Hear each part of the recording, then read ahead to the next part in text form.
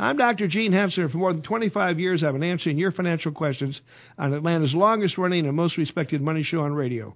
This is Money Talks, providing honest, straightforward answers to your financial questions. This broadcast of Money Talks originally aired Saturday, May 25th, 2019. The only thing we have to fear. The economic health of this nation has been. Four essential economic freedoms. The excessive decline in the dollar. So late rally on Wall Street. Too big to fail. Growing the economy. It's amazing what's been going on with the economy. Welcome. This is Money Talk. Money Talk. Good morning. What up, fam? You're listening to Money Talks, Atlanta's longest-running, most respected money show on the radio. I'm Troy Harmon, your host this week, and I'm here with Jessica Thomas, who is a CPA. Hi. Yeah, just like that. Yep. And Peter Lynch. Good morning. Good to be here. Yeah, awesome. Yeah, always good to be here. So we got a market that is up on the year 11.97%. That's quite a rally. We finished the year last year on kind of a weak note where we had a decline from September 20th down to November 24th. It was a decline of almost 20%. We got within, I think, 10 bips, 2 bips, something like that. You could argue that we did have that classic correction, a bear market. Would it be at 20%? I think it is. 10% is a correction. So, you can plant yourself in whichever camp you want. But the recovery's been strong. We have seen some all-time highs this year. Started seeing them early in May. How high did we get? Barely over our last highs. Hit in September 20 of 2018. It wasn't huge, but I mean, it's signs of a rebound for sure. But now we're starting to see some weird things go on with, even I have been pretty steady on the notion that the trade spat that we're having with China was just a negotiating tactic with Donald Trump, our president, and I'm beginning to start to wonder if that's exactly the way this is going to go. I really didn't expect that he was going to push through. I thought that China would blink a little bit, and to be honest with you, I don't know of anybody who looks at this stuff very closely, who doesn't agree with me when they say China's got a heck of a lot to lose in this whole battle. They're basically an export nation. They rely heavily on that. We are not their biggest trading partner. They trade more with some of the European nations. We actually, they're not our biggest importer either. Both Canada and Mexico are larger. Much of Canada's imports to the U.S. are energy-based, so we get a lot of oil from there. But anyway, it's becoming a bit more interesting, and not necessarily in a good way. So we saw some volatility creep back in the market this week. If you look at the one-year returns, they're really low.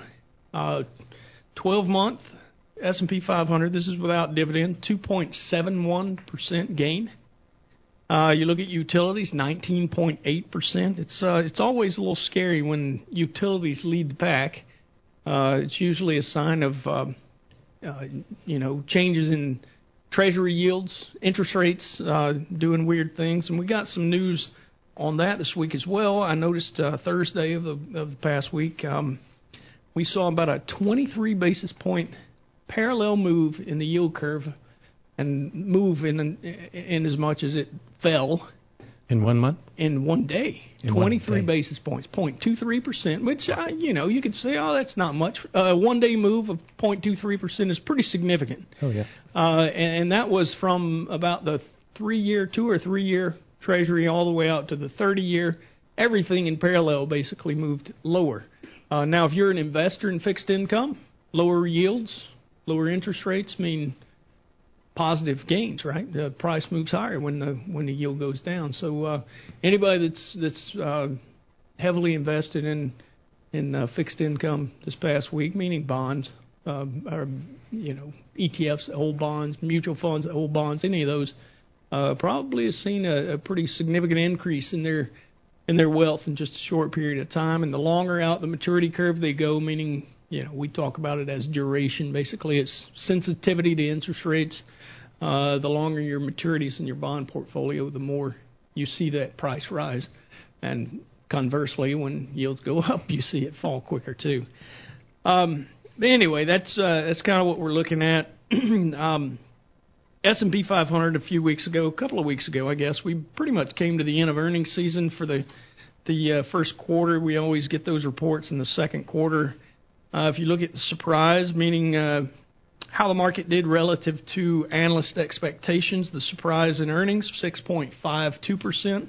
To the positive, meaning better than expected. Sales surprise, so this is revenue, the top line, was negative a little bit, 0.08%. When you dig deeper into this, the big surprise areas, materials at 16.74%, and consumer discretionary beat earnings estimates by 15.4%. The rest of them are in a range between 1.5% to maybe up to almost 9% was communication services. That sector's had some significant changes over the last year. It used to be just AT&T, Sprint, and I forget, there was one other. Had to be T-Mobile? Verizon. It was Verizon. Right. Yeah. So, now we've got Disney and Google and Facebook, all those communication-type companies that we used to think of as technology, except for Disney, which we thought of as consumer discretionary. But some of those other stocks have crept their way into communication services. You start to see a little more action, if you will, some more volatility, maybe to the upside, but you see earnings growth creeping back in there as well. So just a kind of a function of the change that we've seen. As far as growth goes, the growth numbers weren't really robust for the first quarter, 1.48% overall earnings growth in the S&P 500. Energy, negative 24.85%. It's always going to be driven by the price of oil. To a great extent. Materials also negative, almost 17%. So while they were better than the analysts expected by a significant amount, it was also a negative. So, the growth was not robust. When you look at sales growth, 4.45%, that's actually pretty significant. You don't often see top line beat by such an amount. And what we saw for a long time back a few years ago was revenue growth around 1.5% to 2.5%, and then you'd see earnings grow by a significant amount. So companies were kind of tightening their belts, lowering expenses, making their profit margins higher. But now we're seeing kind of a reverse of that. So, that's kind of what we've got there. Like I say, talked about interest rates. If you look overall for the week, everything just for the changes that we've seen, somewhere between 6 and 8%, or 6 and 8 basis points, which is 0.06 to 0.08%. Very small changes. Mortgage rates increased 9 basis points to 4.16. But if you look at some of the economic reports we got, existing home sales dropped in April, falling 0.4% from March's revised total. You look back to April of 2018, so a year-on-year basis, a decline in existing home sales of 4.4%. One of the things that we're starting to see is excess demand and low affordability. So we've got people that want to buy a house, but they can't necessarily because they can't afford it. Prices of those existing homes has kind of gotten out of their reach. If you look at new home sales, the story is similar. Northeast has been kind of weak. The other three areas, the South, West, and Midwest, have all been relatively strong. But the upper price tiers are where you're seeing homes sell, not so much in the starter home range. So I don't know if this is kind of a demographic issue. We talk a lot about millennials and how they don't want to buy a house. They'd rather rent.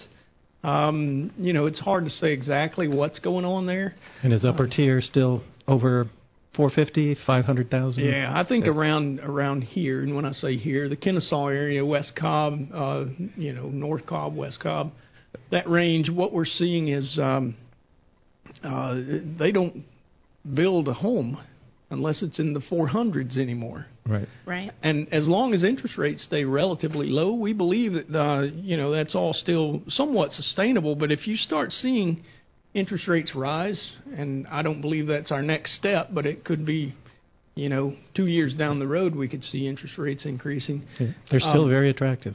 They are, but I think that's when you start worrying about housing and whether or not people are going to really be able to afford it, maybe even the one that they're sitting in at the moment. Right. So, a lot of times still you've got people that use those creative mortgages where it's a kind of a floating rate or, resets after 5 years or something like that. So it'd be interesting to watch. We got notes from the FOMC. Basically, they're telling us that they like the wait-and-see approach, the slow change approach. And they noticed that some of the economic data that we were worried about, a few months ago, is now, kind of backing off. So they're saying things look better. I'm starting to see things that I think look a little bit worse. But anyway, that's kind of where we are. Kind of holding steady still on interest rates then. Yeah. For the time being. Yeah, I believe so. I mean, like I say, this week we had a decline, but it wasn't horrible. Well, we're going to take a real quick break right there. When we come back, we'll have a Dog of the Week. Stick around. It's going to be great. They paid paradise and put up a fucking lie with a pink hotel of boots. You ain't nothing but a hound dog. This is the Dog of the Week. The Dog of the Week. All right, Dog of the Week this week. Actually, I have a whole pack of dogs, as Jesse has put it. One for every day of the weekend. No doubt. Yeah, we've got some stuff. So a few weeks ago, I talked about the fact that some of these small French villages are having schools closed because population issues. They don't have enough folks to serve in their town, so they're closing schools, consolidating. This is an edict that came out from the national government.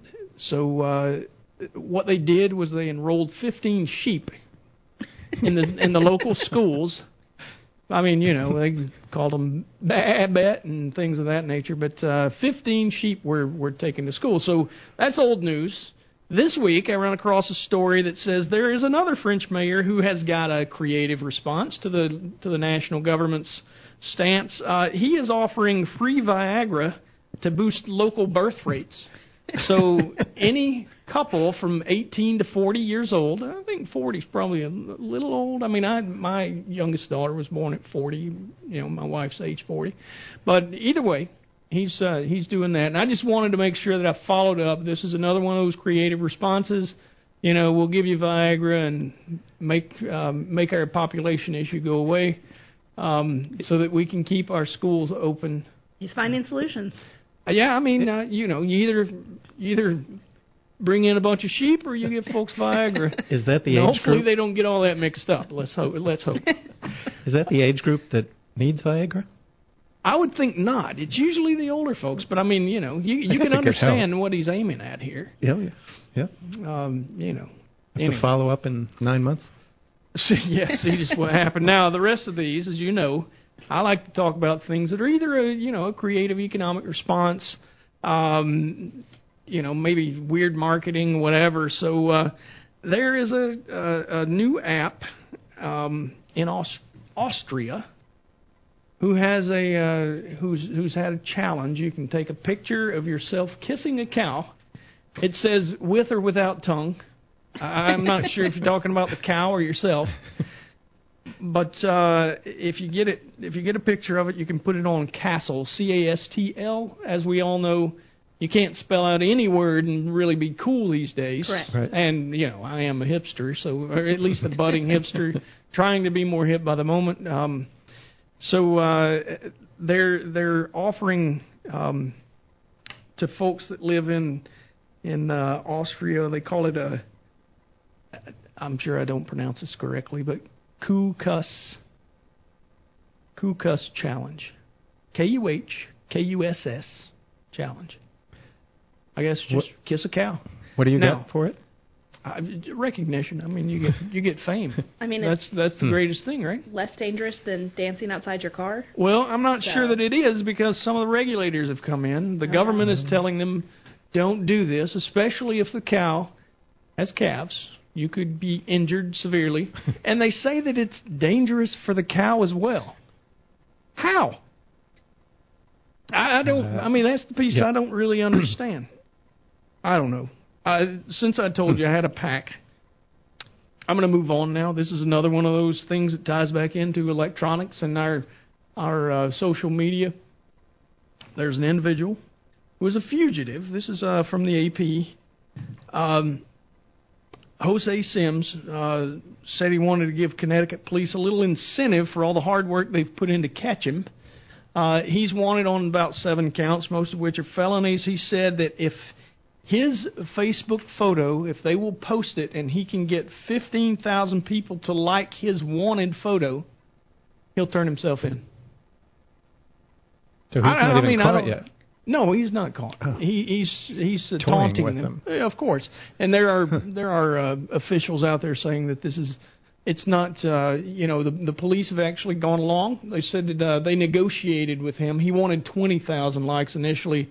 They negotiated him down to 15,000, and he says he's a man of his word. Obviously, he's a stand-up citizen, except for those 7 times that he committed a felony, part of which is, endangerment of children, and it sounds to me like he must have been in some situation where he fled from police. But he says definitely he'll turn himself in, but there are those that say that there are serious ethical issues with the police playing along, and I would tend to agree with that. I'm in the meantime, the cops are saying, if you know this guy, you know where he is, where he's hanging out, please let us know, and we'll just end this all immediately. We'll go catch him. But anyway, that's my dogs of the week. We'll call it a pack, but I really couldn't let those go. I mean, the first one is, like I say, a tie into a previous story. You got to keep everybody up on how France is dealing with its lack of population growth, and there they are. Very good. All right, so we are a financial show, believe it or not, and that's the kind of stuff we really like to talk about. I just do this dog of the week to make it interesting, and hopefully it hits the mark. But there's a situation we wanted to talk about. Ava and Max are confused as to what to do. They were told by their financial advisor they should use this market decline to tax loss sell to offset some of their gains. And there's almost always, a security that's down. I know I heralded last year. Was it last year? Yeah, no, year before last in 2017, when we had a 20% increase in the S&P 500, and about 24% of all of the securities in the S&P 500 actually had a loss. So you had, if you held them individually, you could have, probably had opportunities to manage your tax situation, and that's what's aimed at here when we're talking about tax loss harvesting. So, Mac's friend, who's a portfolio manager, recommended not to sell anything. Ava then asked her CPA for advice, and again received the same conflicting message. Basically, it seems the portfolio manager recommends staying invested. Financial advisor says there's an opportunity to achieve a higher after-tax return.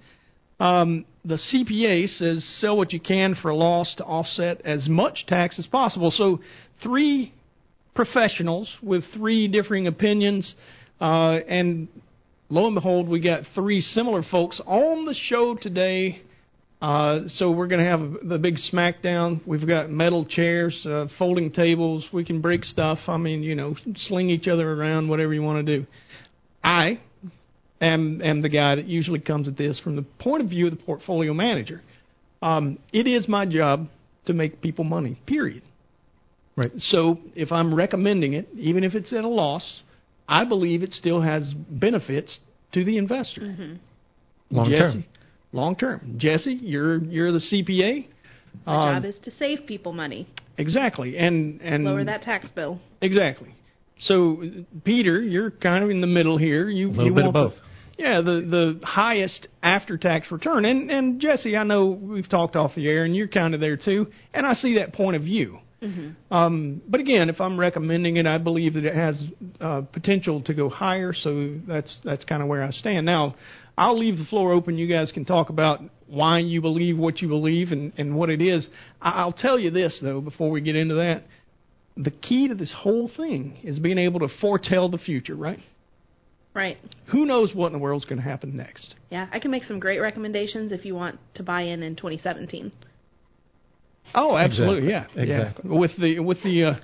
With the vision of history, we can all just go crazy with that. But I don't have a time machine, so I can't really help you on that.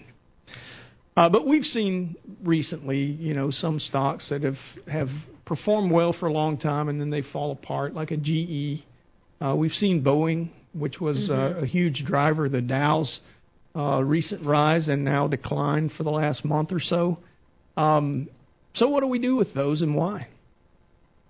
I think you've got to look at them fundamentally, too. So coming from your point of view, if the stock is still a good stock to hold long term, even if it's pulled back, from my point of view, we can temporarily sell it, take a loss against any gains. But there are a couple of important things that you have to do while you're selling that stock. If you believe it still needs to be in the portfolio, and you're going to be buying it back in 31 days. Mm-hmm. Which is to avoid any wash sale rules, which means the IRS won't let you just sell it today, buy it back tomorrow, claim the loss, and move on. You have to be out of that stock for 30 days, so you buy it the 31st day, right? Yeah, and that brings up the big question of trying to time the market. In the next 30 days, what's going to happen? Exactly. Right. And we saw what happened at the end of December and then what quickly happened in January. So replacing that stock with something that is not a similar security, so using maybe an S&P 500 fund or something so that you're not completely out of the market after you've sold, I think is a big thing that you need to do when you're trying to do Peter, this. let's leave it right there for just a minute. We need to take a break, and when we come back, we'll talk to you about what to do in the absence of, if you do sell the security, there's certain ways that you can handle it. What do you buy? We'll talk to you in a minute. You're listening to Money Talk. Stick around. We'll be right back.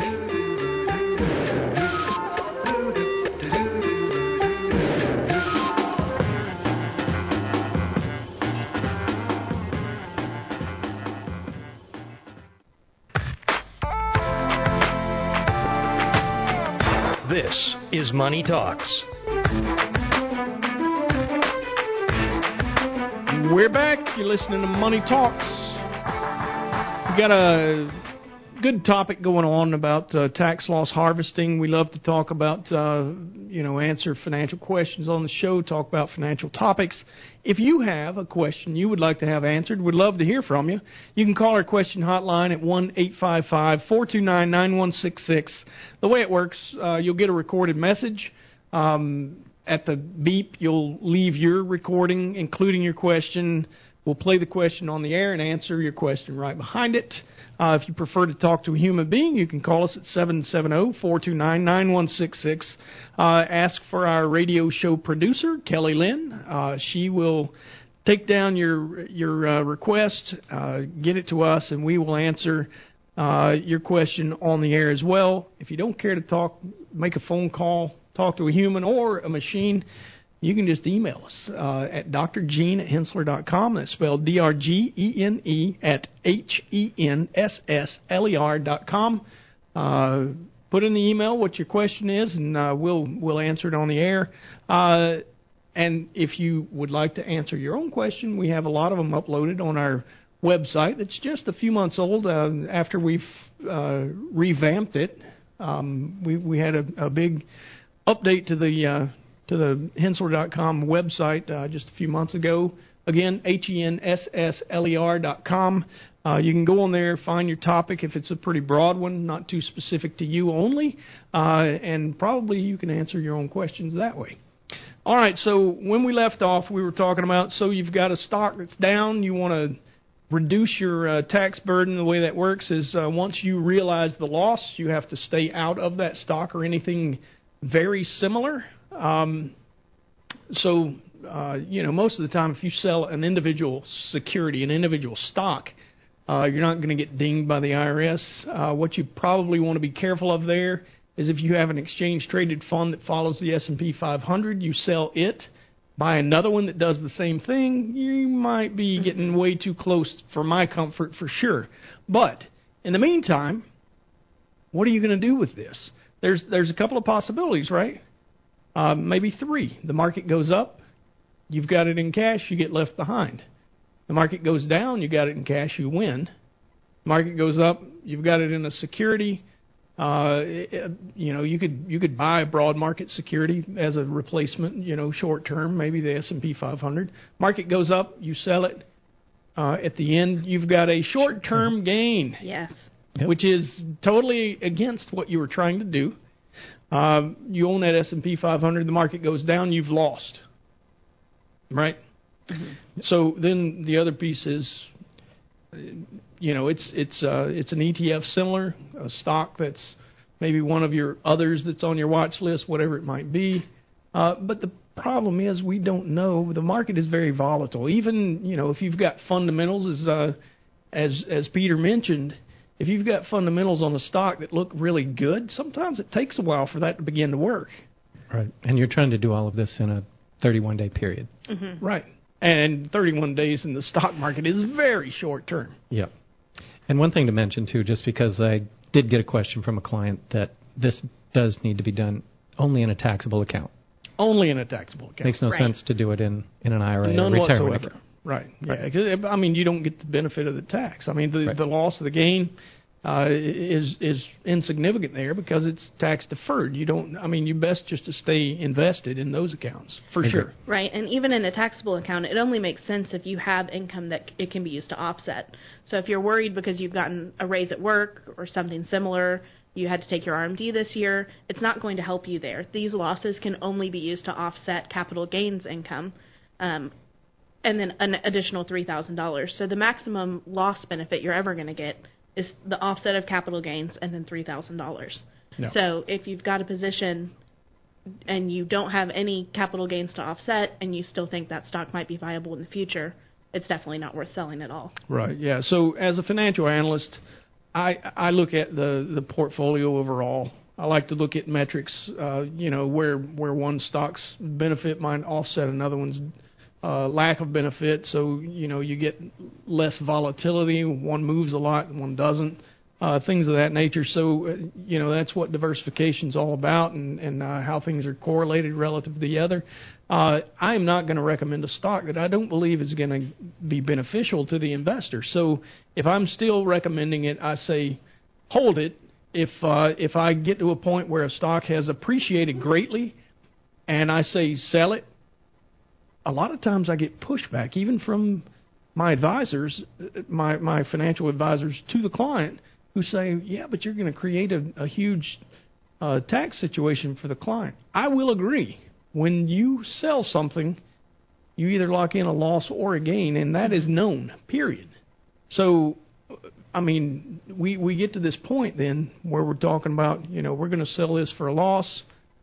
The future's impossible to know, especially over the next 30, 31 days. You might create this short-term gain. You might have a loss and things are good, but you also have a short-term loss because you bought a stock and it fell too, which in that case should have been better to hold cash. Mm-hmm. So there's really not a clear answer to this puzzle, right? There isn't, and it's just one of the many pieces of financial planning. So you do have to include the tax portion. Right. You do have to include that we don't know what the market's going to do. But it is an option that's available, so it's a good idea to talk to your financial advisor. Right. Is this right for me? And if they can communicate with your accountant, that's even better, because if you're selling something that has a gain and you think that it's a good time to sell it, everyone agrees, taking a loss to offset it may not be the best answer. There may be other tax or financial planning strategies that can eliminate that without having to start a cage match between all these different people who do and do not want you to take this loss. Right. And here's the other thing. It's as important to consider, what about taking the gains? Mm-hmm. Recently we saw what happened to Boeing. Boeing had been on a tear. It was one of the best performing securities in the market, period. But they started having these issues. The news was getting negative on them. Now, the stock didn't move a lot because I blame it on retail investors, but a lot of investors were still confident and comfortable holding Boeing, even though they were showing that they were having this potential problem. Mm-hmm. They continue to have the same problem. They haven't cured it yet. Don't really know the ultimate cause, but it's got a good group of the planes that they have sold to clients grounded, and they have lost some of the backlog in orders, especially on that 737 MAX platform. They are losing potential sales there. So, when I start seeing those things, I'm going to start pounding the table. Hey, we need to get out of this. And that brings up the point, too, of rebalancing the portfolio. So when you have those big gains, you want to trim back those profits, take the profits, and then potentially look for some losses to offset that. Right. And even without losses, I mean, you're talking, if you've held the stock for over a year, long-term capital gains rates, which are maxing out at 20%, most people are in a 10 or a 0 to 15% bracket there, as opposed to the top ordinary rate of 37%. You're still having a savings. Substantial. Yeah. Yeah, and you've locked in that gain at that point. You're away from a bad news situation. Say you invested, just for round numbers' sake, say you invested $1,000 and the thing doubled, so now you have $2,000. You sell it, you only owe tax on the $1,000 that was the gain, not the basis, not the $1,000 that you invested. So even if it's a 20% tax rate on a long term, meaning you held it over a year and a day, or longer, you've still. You owe what, $200? You invested $1,000, you walked away with $1,800. I'd say that's a pretty big win. Yeah. But there are people out there that just absolutely do not want to pay tax.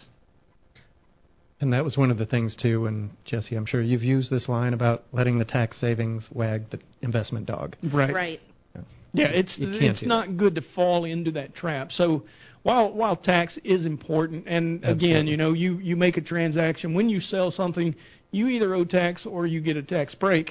We can know exactly which you're going to have, but we don't know what the future is going to be on that. So, in my opinion, paying a $200 tax bill on a $2,000 investment, really it's only 10% of the total investment. It's 20% of the gain that you made. But at the end of the day, if things look ugly fundamentally, I'm still going to be the guy that pounds the table and says, sell it. I don't care what the tax issue is. And that, again, goes to that, the wrong end wagging the dog, right? But anyway, so that's kind of where we all are. It wasn't really much of a fight. I got to tell you, I'm disappointed. But in the end, it is. We do have some pretty heated debates as to whether or not we do this, that, or the other thing, and quite often it boils right down to what the client wants. You can explain it to some people, they get it, and they go with what your advice is. You can explain it to others, and they look at you square in the eye and say, don't care, don't want to have a gain. How in the world do you get around a gain? Hold it until you can't hold it anymore? Yeah, you either pass away. Pass it to your estate and take the step up in basis. Right. I mean, it's either that, you lose money until you don't have a gain anymore, or you give the thing to charity at market value. Yep. All right, well, we're going to take a real quick break right here. When we come back, we will answer some financial questions. Don't go anywhere. We will be right back. You're listening to Money Talks.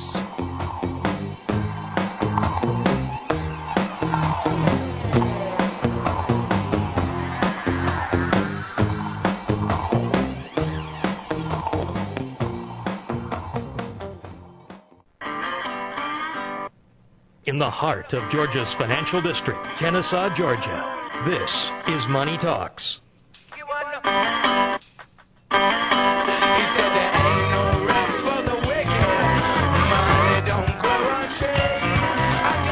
We're back. Hopefully they're not talking about any of us. Rest for the wicked, right? I'm Troy Harmon here today with Jessica Thomas and Peter Lynch, and we've been talking a lot about tax loss harvesting. The one final shot in that is it is our job to make our clients wealthier. When you make money, you pay taxes, period. If you're going to avoid paying taxes, you do it by not making a dime. Correct. So, there's folks around here that say it. I want to pay as much tax as I can because that means that I made a whole bunch of money. But you don't run across near as many of those as the ones that you say, let's do this. Oh, but I don't want to pay tax. Anyway, if you would like to get a hold of us, we'd love to hear from you. Our question hotline is 1-855-429-9166. Call in, listen to our recorded message, leave your own recorded message, including your question. We'll answer it on the air. You can call in, talk to a human being, 770-429-9166. That also is the number where you can get a hold of Jessica Thomas or Peter Lynch. Peter Lynch is a financial advisor, a financial planner, if you will, an associate with the firm. Jessica can help you on taxes and anything related to the IRS, and, it's always a fun subject, right? Yes. Absolutely. And you can also email us at drgene@henssler.com, drgene@henssler.com. We got a few questions this week, and we do want to answer this one from Thomas from Smyrna. He writes, I've been freelance independent for nearly 2 years now. I've had a steady stream of clients and would like to start a retirement fund. What are my options?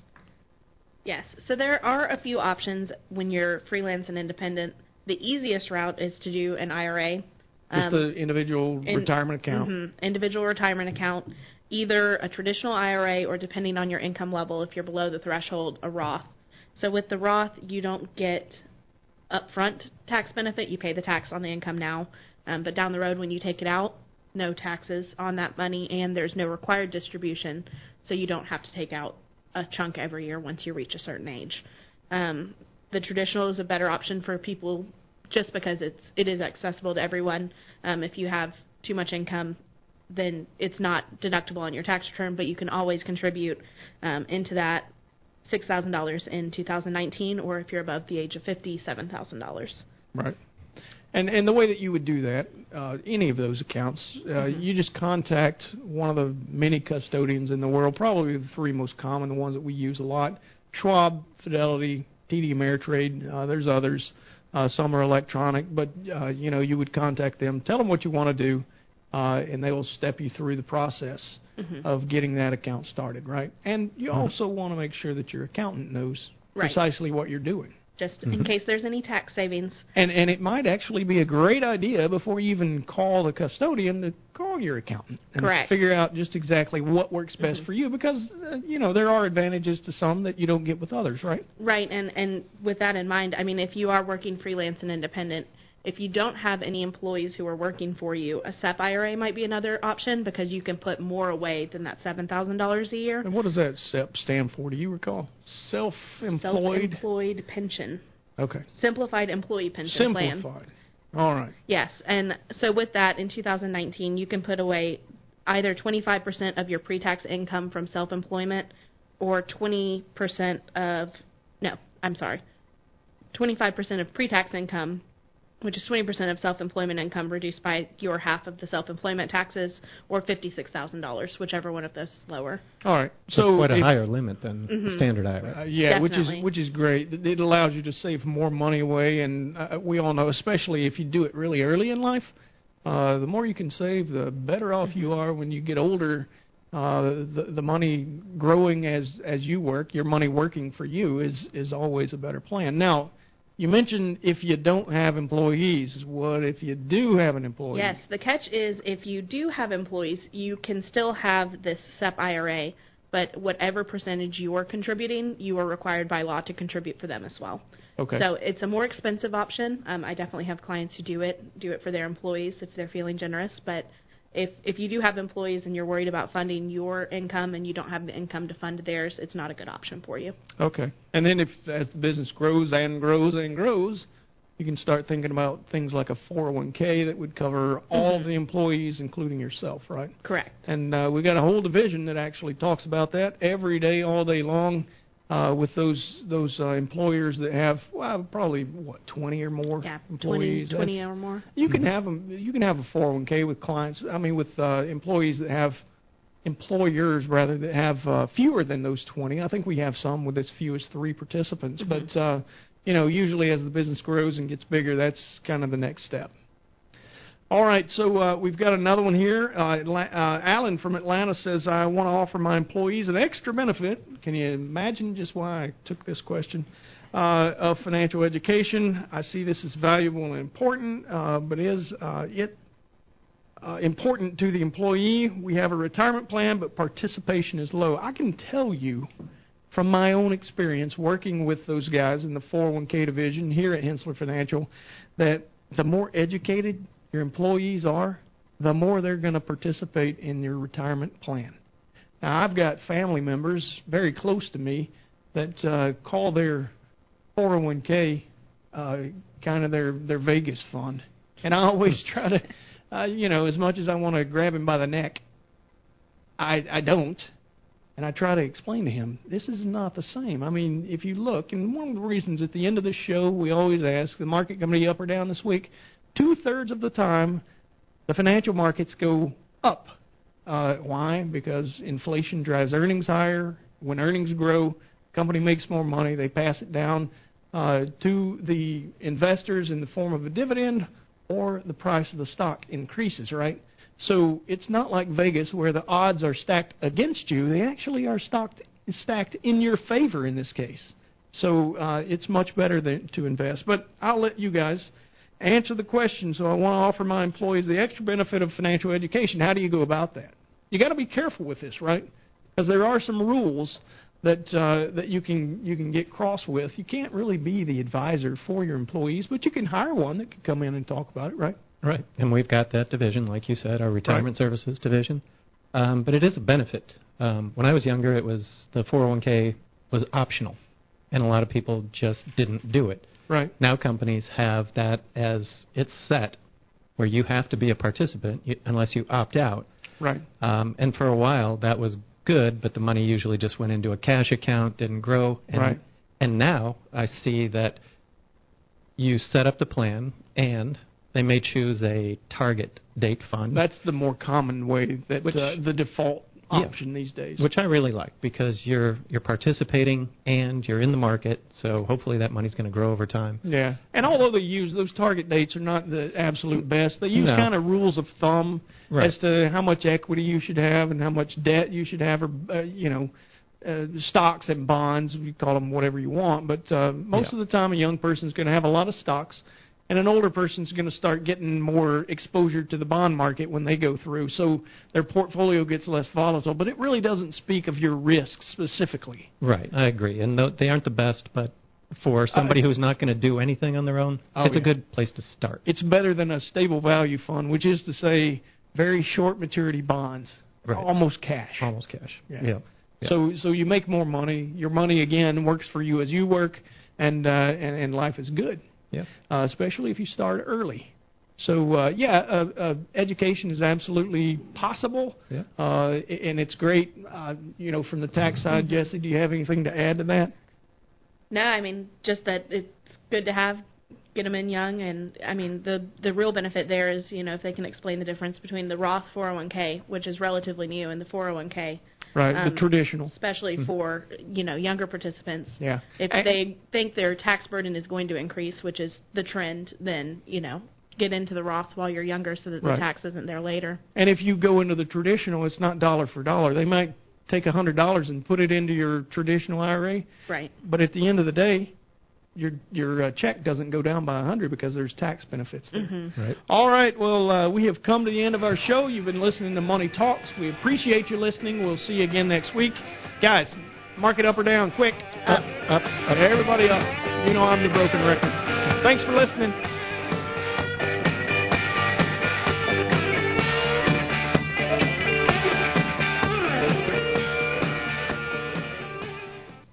All All material presented is compiled from sources believed to be reliable and current, but accuracy cannot be guaranteed.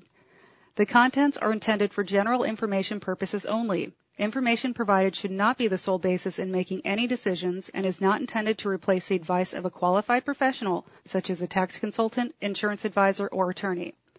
Although this material is designed to provide accurate and authoritative information with respect to the subject matter, it may not apply in all situations. This is not to be construed as an offer to buy or sell any financial instruments. It is not our intention to state, indicate, or imply in any manner that current or past results are indicative of future profitability or expectations. Portfolio holdings discussed are subject to change. There is no guarantee that in the future these securities will be held in Henssler accounts. As with all investments, there are associated inherent risks. Please obtain and review all financial material carefully before investing. Henssler is not licensed to offer or sell insurance products. This overview is not to be construed as an offer to purchase any insurance products.